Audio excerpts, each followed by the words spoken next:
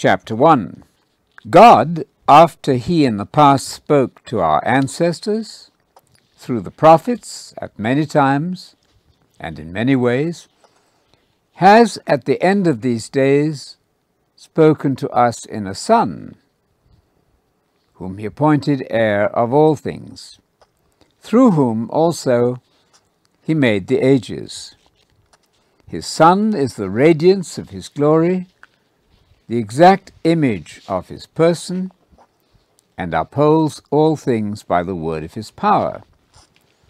After he had purified us of our sins, he sat down at the right hand of the Majesty on high, having become so much better than the angels, as he has inherited a name far superior to theirs.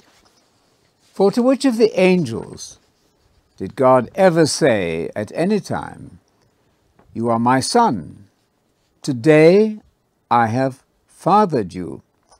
And again, "I will be to him a father, and he will be to me a son"?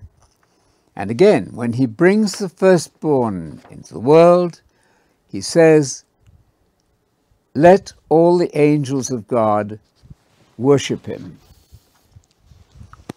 Of the angels, he says, he makes his angels winds and his servants a flame of fire. But of the Son, he says, "Your throne, O God, is forever and ever. The scepter of uprightness is the scepter of your kingdom. You have loved uprightness and hated iniquity. Therefore God, your God, has anointed you with the oil of gladness above your fellows. And you, Lord, in the beginning laid the foundation of the earth, and the heavens are the works of your hands. They will perish, but you continue.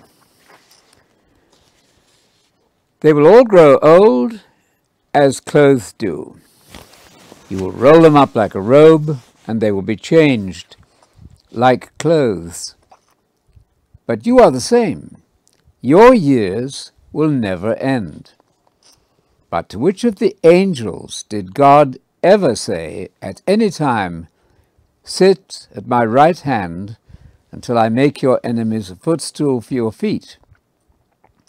Are they not all spirits in service, sent out to serve those who are going to inherit salvation?